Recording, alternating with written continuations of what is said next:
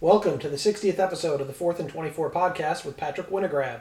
I'm your host, Randy Winograd. In this edition of the podcast, we will talk about Major League Baseball and have the latest installment of random assorted important news with some NBA stuff mixed in there. Let's jump right in with a look at Major League Baseball. This time we will start in the National League East. Patrick?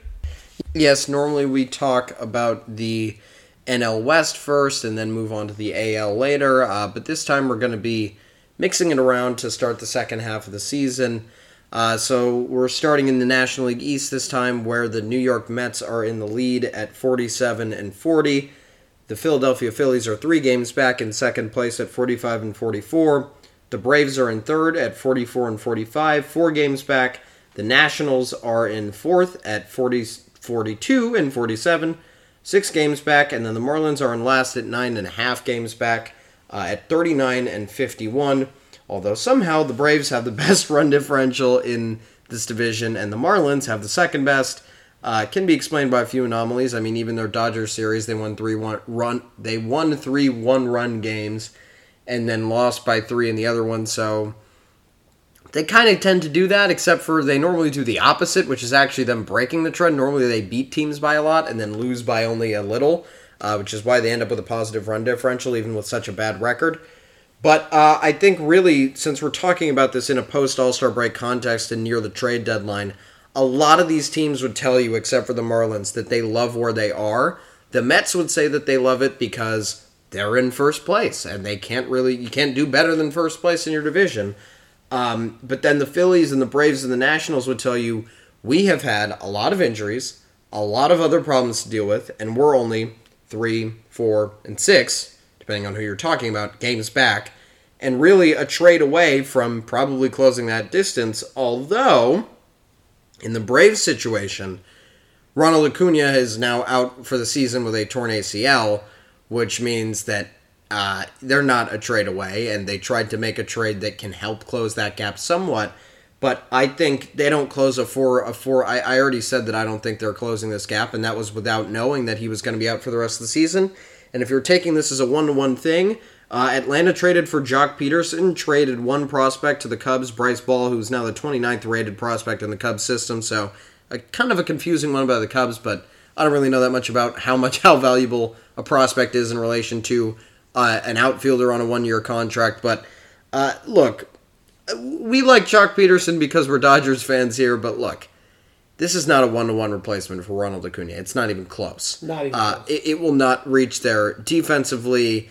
It will definitely not get there offensively. So I think the Braves still have a lot of things that they need to figure out. And really, they're the ones who are trying to probably buy the most at the trade deadline, just because of the nature of their team, whereas the Phillies and the Nationals probably have some more wiggle room, because the Phillies have Bryce Harper locked up for, the next eternity, and the Nationals have a lot of extensions. Scherzer has a no-trade clause that he'd have to waive to be traded in the first place, so they have a lot of things that they can do to keep their roster together pretty easily. Soto's signed for a long time, so they don't really have any problems there. They can buy or sell, but the Braves, I think, are really locked in to buying at this point.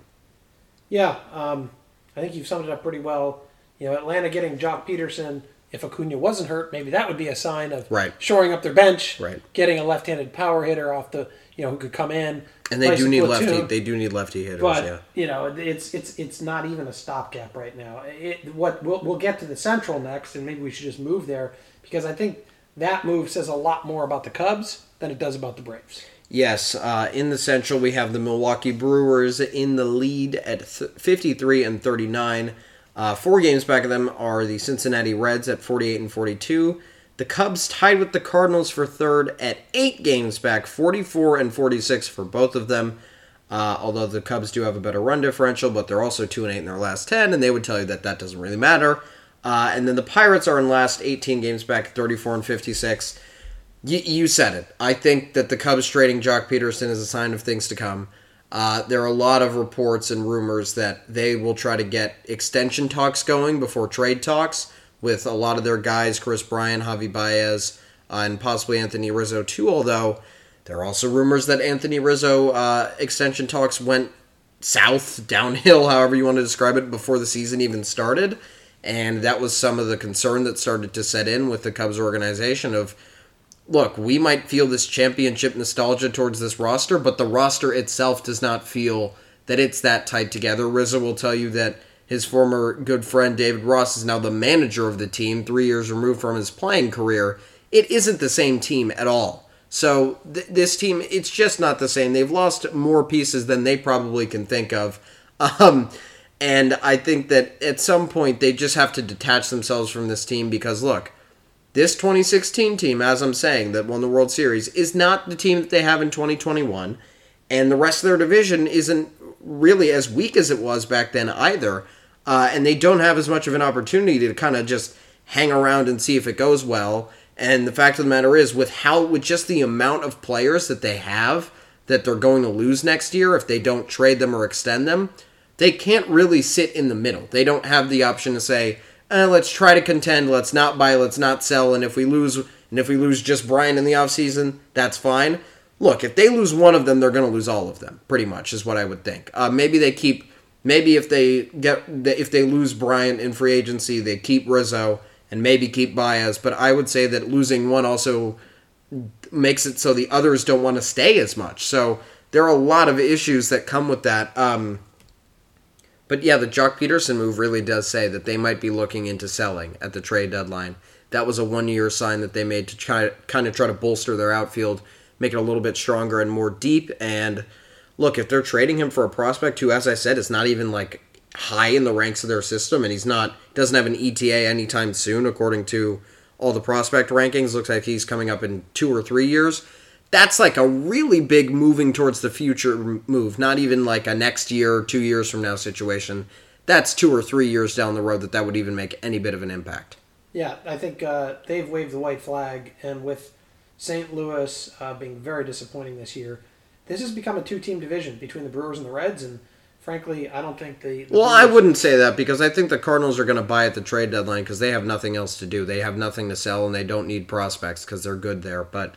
And frankly, they haven't been able to. They seem like they're stuck in neutral all season. They haven't been able to get in gear. I'm not disagreeing with you. Well, they were leading the division for a while, and I think that they still know that. Whereas the Cubs really only had one run where they won like 12 out of 13 games, and they were on top of the division. And other than that, they haven't been even close to the lead. And even after such a good stretch, they barely had the lead, and then let it go about 5-6 games later after that series loss to the Dodgers, which I think that's the deterrent for the Cubs. Whereas the Cardinals have been in a very long, extended slump for the way that their roster is, and I think they'll say, maybe once we stop playing the San Francisco Giants and the Dodgers, maybe we'll start winning some games. That's true. They might make up ground in division play. I think they definitely think that their roster is better than the Cubs, the Reds, and the Pirates, and also I think that if they're not playing NL West teams, which it feels like they've been playing them a lot, I feel like they think they can beat a lot of the other teams in the NL, including even the Brewers at the top of the division. I don't think anybody thought that one of those teams was running away from each other from the beginning of the year. Some interesting research we might want to do in the coming weeks is to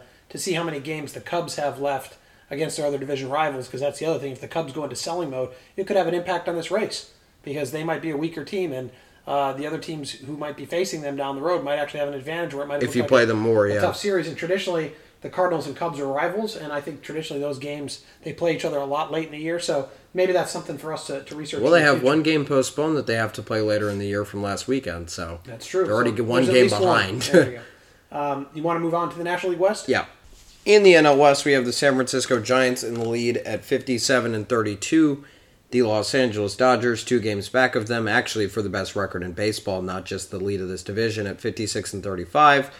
And the unlucky Padres, who would be leading pretty much every other division in baseball, or at least within a game, who are 6 games back of the Giants at 53-40, although they did take a 2-game losing streak into the All-Star break. And then you have the Colorado Rockies, who are 18 games back at 40-51, and then you have the Diamondbacks, who might not even be worth talking about at this point, but I'll still say their record, because after all, it is the worst record in baseball, so it's an important parameter. At 26-66, 32 and a half games back of this division, with a minus 150 run differential compared to the Dodgers plus 142, which is a little bit inflated by the Dodgers beating the Diamondbacks 21-2. That was, or 22-1, I believe. I don't know. It doesn't matter. 20 something to 1 or 2. It doesn't really matter. But yeah, the Dodgers, of course, beat the Diamondbacks twice going into the break, but the Giants also carry a 4-game winning streak into the break. Both of them have kind of stayed relatively even after their series against each other, the little 2-game mini series, I should say. It felt like the Dodgers were going to reclaim the lead at some point, and then both teams kept losing on the same nights, and then now they've just been winning on the same nights. And then one night where one lost, the other won, and now all of a sudden it's back to 2 games, and that's where it stayed. San Diego, on the other hand, has had a tough time keeping up because, I mean, look at the rest of the league. Apparently no one else can keep up with the Dodgers and the Giants. There's a reason why they have the 2 best records. But, look, we've talked about this enough. This is going to be a close division race all the way to the end. However, I will say, the one thing that is interesting to note in this division, the Padres are 20-21 on the road. They have a losing record on the road. That is something to watch down the stretch because I know that the Dodgers had a losing record for most of the season on the road, or for most of the first half of the season, I should say. But then that kind of got evened out after they were done with that little 5-15 stretch that they had where a lot of those games were on the road, which probably led to that being such a bad stretch too. That's part of it for sure. But then as they kind of even their season out, they still lost a few road games here and there that made their record stay under 500 for a while. But now it's at 26-21 and 30-14 at home, which is pretty much almost identical to the Giants, although the Giants are just a little bit better on the road and a half game better at home. So it just goes to show you that those 2 teams are really, really evenly matched. And look, I don't know if the Padres can hang in this race. It is definitely still a 3-team race for now, but I'm starting to doubt the Padres' ability, although I think that they will make a lot of trades at the deadline, and whether that will help them or not enough is a different discussion, but I think they'll have a hard time avoiding the wild card. I think that I could see either the Dodgers or the Giants comfortably winning this division, but if San Diego is going to win it, it's going to be a grind, and it's going to be because the Dodgers and the Giants have a bloodbath between each other in their matchups, and the Padres just decimate the Giants and the Dodgers when they play them. I think there's no other way that it'll end up that way, because look, the Dodgers and the Giants are really, really beating up on the bad teams, and also I just think that when you have 6 games to make up, and you're probably, well, you're not more talented than the second place team, you might be more talented than the first place team, but that's a debate in and of itself, but it's just too hard to overcome, and I think that I also don't think that the Dodgers and the Giants are going to have a series that's going to be back and forth all year, because at the beginning of the year, it looked like the Dodgers were going to win that season series pretty easily as they went into San Francisco and swept the Giants. And then the Giants came back and beat and won 3 out of 4 at LA. And then it looked like it was going to be even again, or maybe even San Francisco turning it in their favor. And now you have the Dodgers winning the little 2-game mini series. So look, it's going back and forth a lot. And it's hard to tell, but I have a feeling that the Dodgers will be able to not necessarily destroy the Giants, but establish an advantage in that series. And the Dodgers have played awful against the Padres all season, and that's going to change too. So look, I think just because of those 2 things, and the Padres have played pretty even with the Giants too, I just think that that's going to continue, whereas the Dodgers might flip the script on both of them just because of the talent on the roster and getting that second half intensity and having their full roster back and being a little more rested after the All-Star break. I just think that the script might be flipped, and then all of a sudden it might be over for everybody in this division, especially the Padres, who are already operating at a 6-game disadvantage. Yeah, if you're the Padres, you got to be frustrated because you've played really good baseball, and it seems like you don't gain any ground. You actually lose ground on the Dodgers and the Giants. As you mentioned, last 2 games headed before the All-Star break, they lost 2 games to both the teams ahead of them, so they feel like they're playing pretty well, yet they can't make up any ground and they're losing ground. If you're the Giants, you're happy. You're thrilled. Best record in baseball, playing great baseball, really playing solid, and I think if you're the Dodgers, you're happy too, because as we talked about ad nauseum, all the injuries they've had. Now, in addition, obviously the Trevor Bauer uncertainty and Clayton Kershaw going on the 10-day injured list, so he misses a start, so they're down to 3 starters. To be going into the All-Star break down only 2 games with everything that's happened to you, frankly, this, as I've said before, this could be tied, but for, was it Tuchman's rob of Yes. Albert Pujols walk-off? Yes. That was, he robbed a walk-off. The Giants won that game in extra innings. That's the difference in this division right now. If you're the Dodgers, given everything that's happened to you, you're sitting in this position, I think you're feeling pretty comfortable. But again, you mentioned it, the Padres have a chance. We talked about it at the end of the year. They play a ton of games against both the Dodgers and the Giants. I still think if San Diego even stays within 6 games, heading into mid-August, it's still their division It's within their own hands, but they're definitely going to have to play some serious, strong baseball at the end of August and probably get some help from other teams. But now let's move on to the American League, and let's start in the East again. You have the Boston Red Sox at the top, 55-36, looking like they might not make any trades. Probably not. Then you have the Tampa Bay Rays, 1.5 games back. They're likely to make trades just because that's what Tampa Bay likes to do, no matter if the trades end up helping them or not. They just like to trade a lot for whatever reason. The Blue Jays are in third, 8 games back at 45-42, tied with the Yankees, but the Yankees with a different record at 46-43. Interestingly enough, even though they're both 8 games back, Toronto has a losing record at home, although they are returning to Toronto on July 30th, which is actually very important for them. So maybe that home field advantage starts to turn in their favor a little bit more. They have a run differential 71 runs better than the Yankees, even though they have the same record. And they're also 15 runs better than the Red Sox, who are 8 games ahead of them. So just a little interesting thing there, because this is not a situation like the Marlins where they're plus 14 and nobody in the division is better than plus 19. The Red Sox are plus 57. That's not bad. That's good. But the Blue Jays are somehow at plus 72 and only 3 games above 500. It's crazy. And maybe when they go back home and they're actually playing in their real stadium, they can turn it around because they're actually up there in terms of road record. They're pretty good compared to the rest of the division. And then you have Baltimore at the bottom, who are currently rivaling the Diamondbacks, not so much, but close enough, for the worst record in the league. They're the only other team with 60 losses at 28-61. 26 games back very early in the year. A minus 138 run differential. But I think the most important thing to talk about in this division is that the Blue Jays have already started making moves a long time ago, and they continue to make moves, and it looks like they might even make more. But the Yankees, I feel like every single name that we say is available, everybody pops up with, oh, what if the Yankees get him? Oh, what if the Yankees get Marte? Oh, what if the Yankees get Gallo? Oh, what if the Yankees want Scherzer? I feel like every single name is tied to the Yankees for no apparent reason. Whether it's actually based in rumors or reports or anything is a different discussion, but I feel like any name you bring up, everybody's like, why don't they trade him to the Yankees? And they acquired Tim Locastro, so they're clearly looking for a lot of different things at the moment. Left field was a huge need for them, and by the way, if you get Joey Gallo, you're going to slide someone else over into left field from center or from right. Probably not Aaron Judge, but Gallo's got to go somewhere. I don't know if he'd go in left. We'd see who would move out of Judge and Gallo. Probably Gallo because of defensive reasons, because Judge has got that ridiculous arm of his.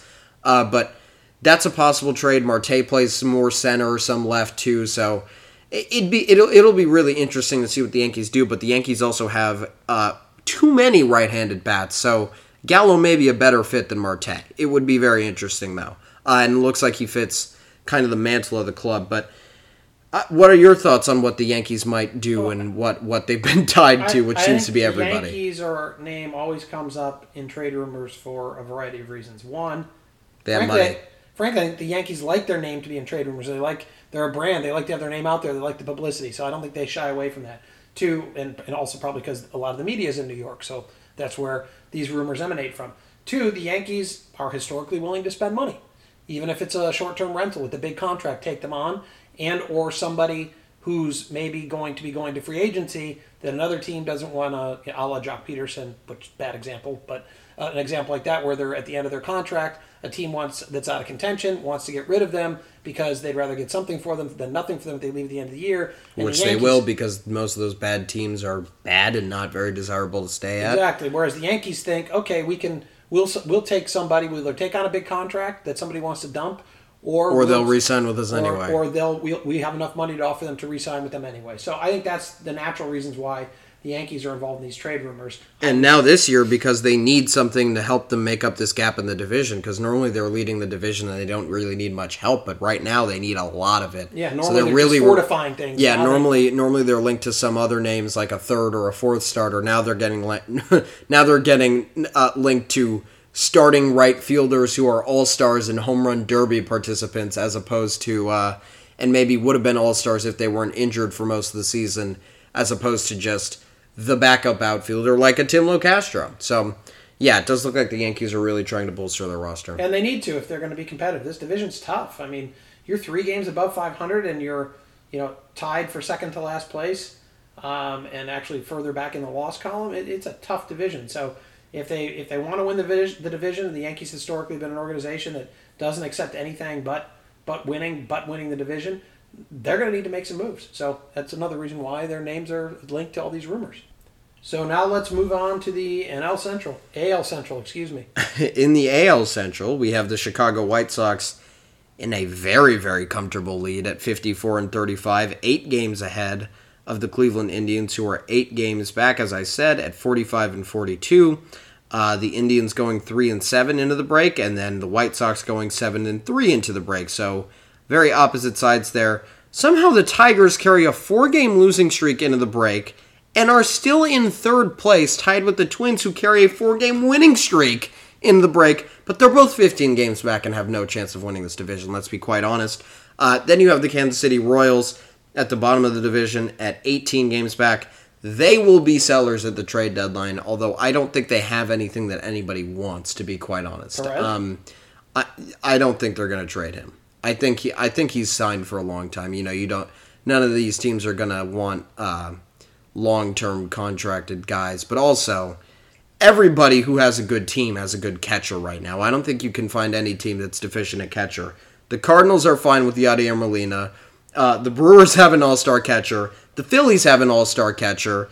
The Mets have some good catchers that they like, especially for defense, too. The Dodgers have 2 of them that they like, and their top prospect is a catcher.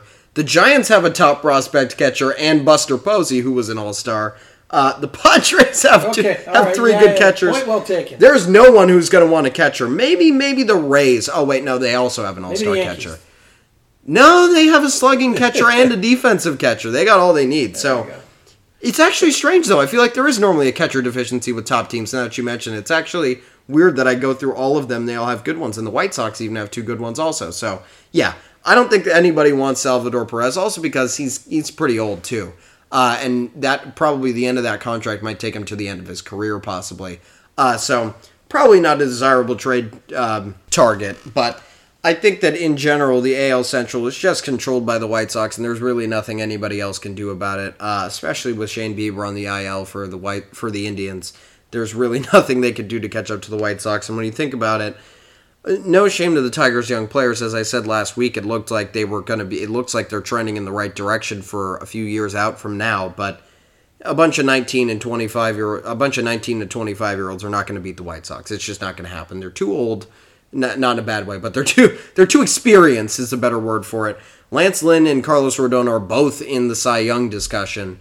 Look, there's just too much on this roster for the White Sox to be able to lose, and they also have the reigning MVP. They got great pitching, great hitting, and they've been injured all year, and they're going to only get healthier from here, and they're already in a comfortable 8-game lead. There's just really nothing that can upset them from winning this division. Yeah, and it doesn't look like anybody else in the division is even going to contend for the wild card. So definitely not when the Twins are 39-50, and it looks like they have a lot of good pieces that they either got to figure out, are we doing an extension, or are we giving them away and getting something back? Yeah, this division really is the White Sox and everybody else really playing for second place or struggling to get probably not playing for second place, to be quite honest, but definitely doesn't look like they're playing for a postseason berth. All right, well, there's not much to talk about in the Central. Let's move over to the AL West. Yeah, that's kind of, going back to that, I think the AL Central is the only division in baseball that feels like there's literally nothing to talk about other than good players on the White Sox and a few good players everywhere else, and maybe some prospects at other places. And making fun of the Twins. Yeah, and making fun of the Twins for underachieving pretty much every single year, especially when it gets to the playoffs. But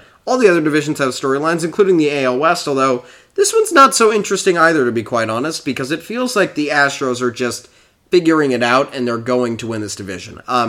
They had 4 players who were supposed to go to the All-Star game that all were ruled out. They've all been playing injured or have had other things that they've been dealing with for a large majority of the season, especially when you talk about the injuries. Maybe not Ryan Presley with the paternity leave, obviously, but everybody else has been dealing with a lot of injuries on that team. They all get activated right after the All-Star break today, and somehow, even with all that to deal with, they're 3.5 games above Oakland, who honestly really hasn't had that much trouble to deal with this season.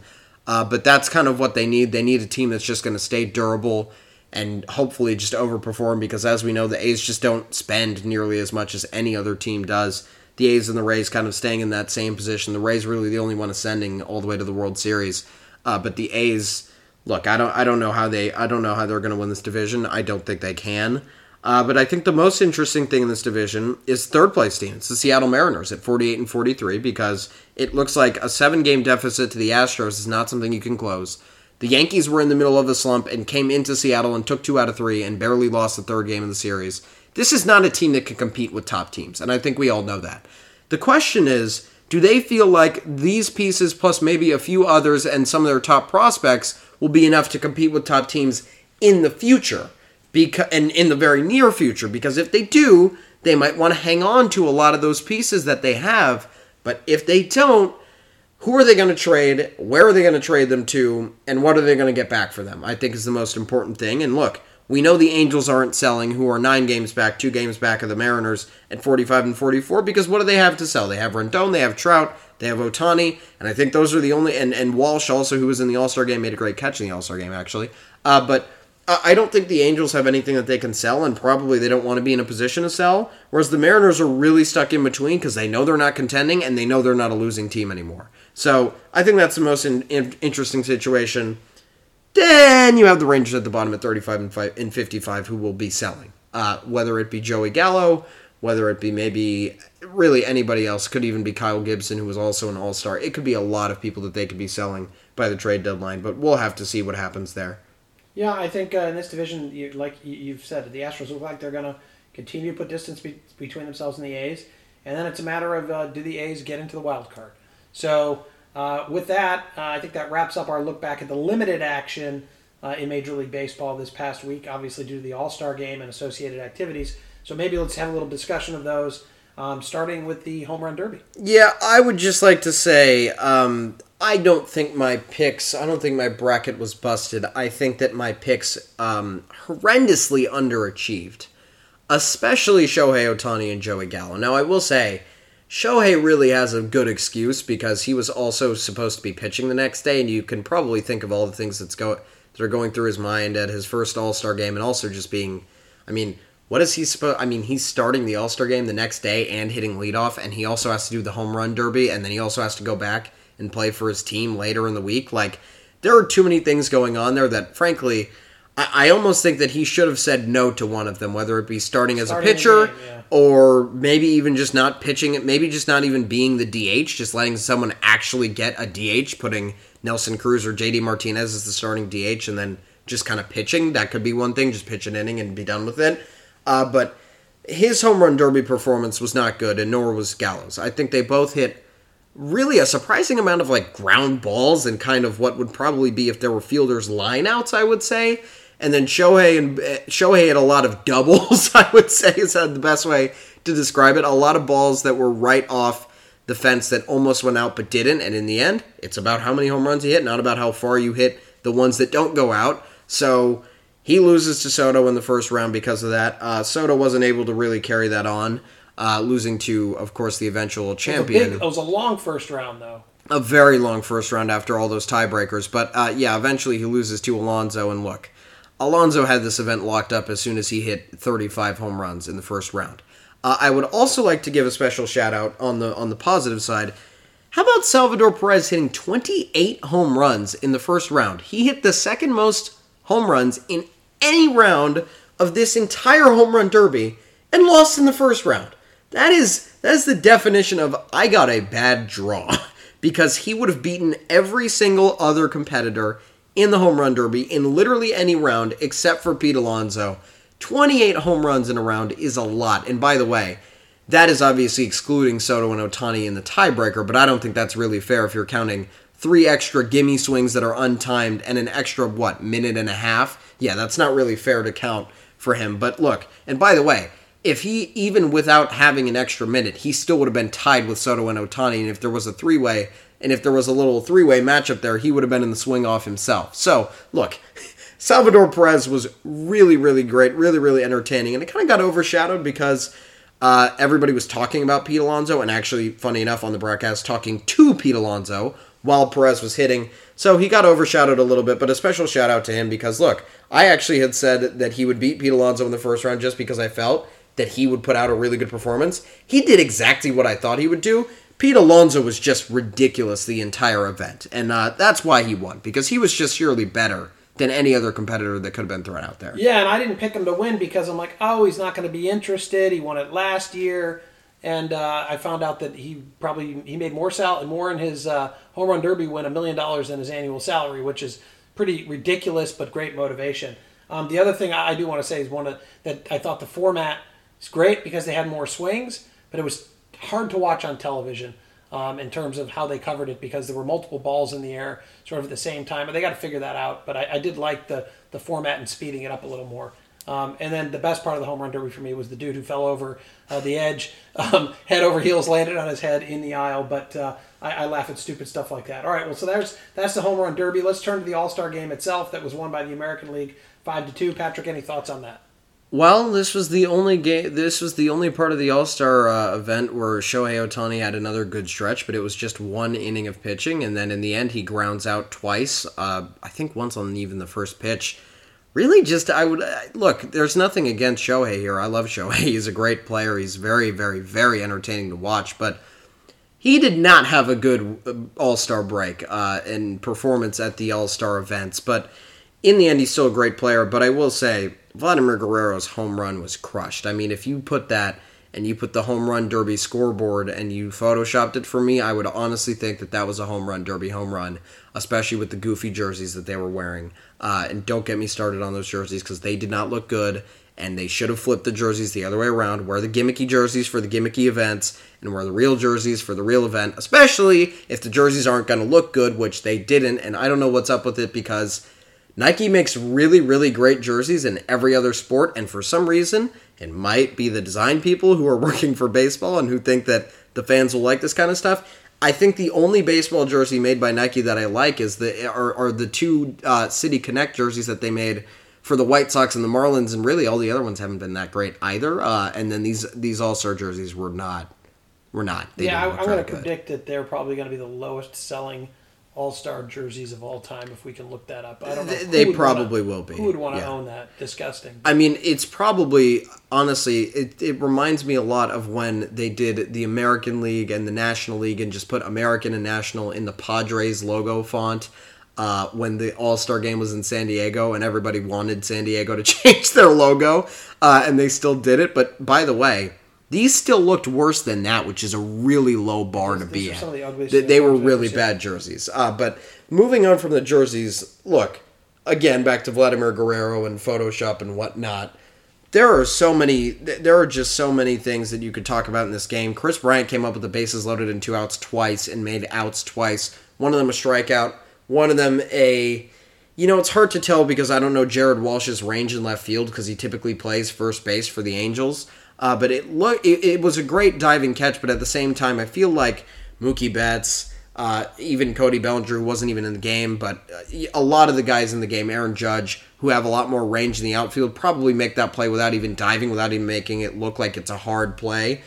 So I wouldn't say he was robbed of a single, but in the end, the National League loses 5-2, and by the way, you get a hit with the bases loaded twice, that could be 4 runs very, very easily.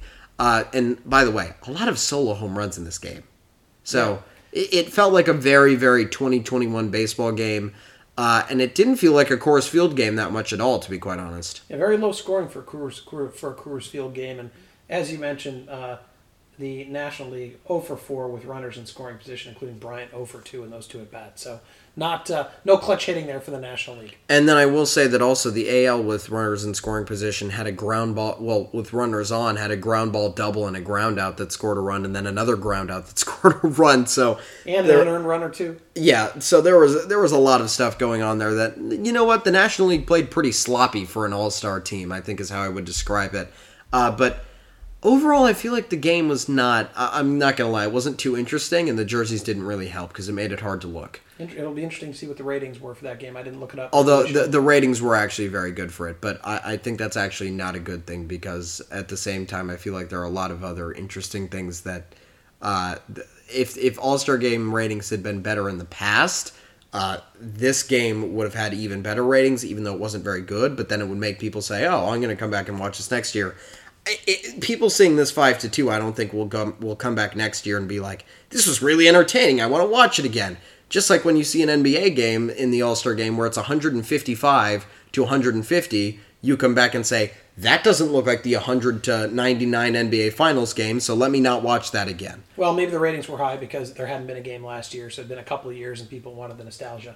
All right, well, that wraps it up for our look at baseball. Now let's turn our attention and talk about some random, assorted, important news in the world of sports. In quick soccer news, Italy beat England to win the Euros, and Argentina beat Brazil to win the Copa America. Special congratulations to Lionel Messi, who actually wins his first, as they call it, major international cup in his large, long, illustrious career of his. So very big accomplishment for him. And although he did not score in that game and actually blew an open chance at it, the Euros seem really, really different from Copa America. And as a non-soccer fan, it feels really odd to watch because I don't really know why it's so different. But I feel like there's a lot more flopping and a lot more physicality at the same time in the South American side of the game when compared to the European side, but that's a different story. And then moving on to more overseas action. Congrats to Novak Djokovic and Ash Barty on winning the men's and women's tournaments, respectively, at Wimbledon, the singles tournaments, which means that I went 3-0 in my random sports predictions in my random assorted important news sports predictions from last week. And then more international news, although this one for Team USA. Bradley Beal is out due to COVID protocols, and Kevin Love is withdrawing for really a multitude of reasons. And instead, now we have Keldon Johnson and JaVale McGee in for Team USA.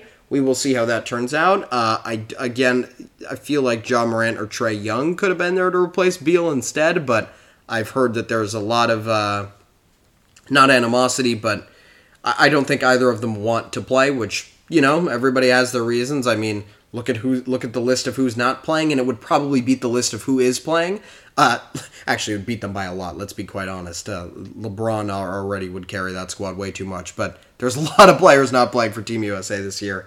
But I also think Julius Randle could have been a good replacement. I would think the JaVale McGee pick was very surprising to replace Julius Randle, especially when it feels like this team was built intentionally to not play with centers, and now you're going to bring in a super, super traditional center. Feels like it could kind of disrupt the flow that the team was in, but I don't know. I trust Greg Popovich to coach well because it's Greg Popovich. He's a great coach. But let's move on to the last topic we have.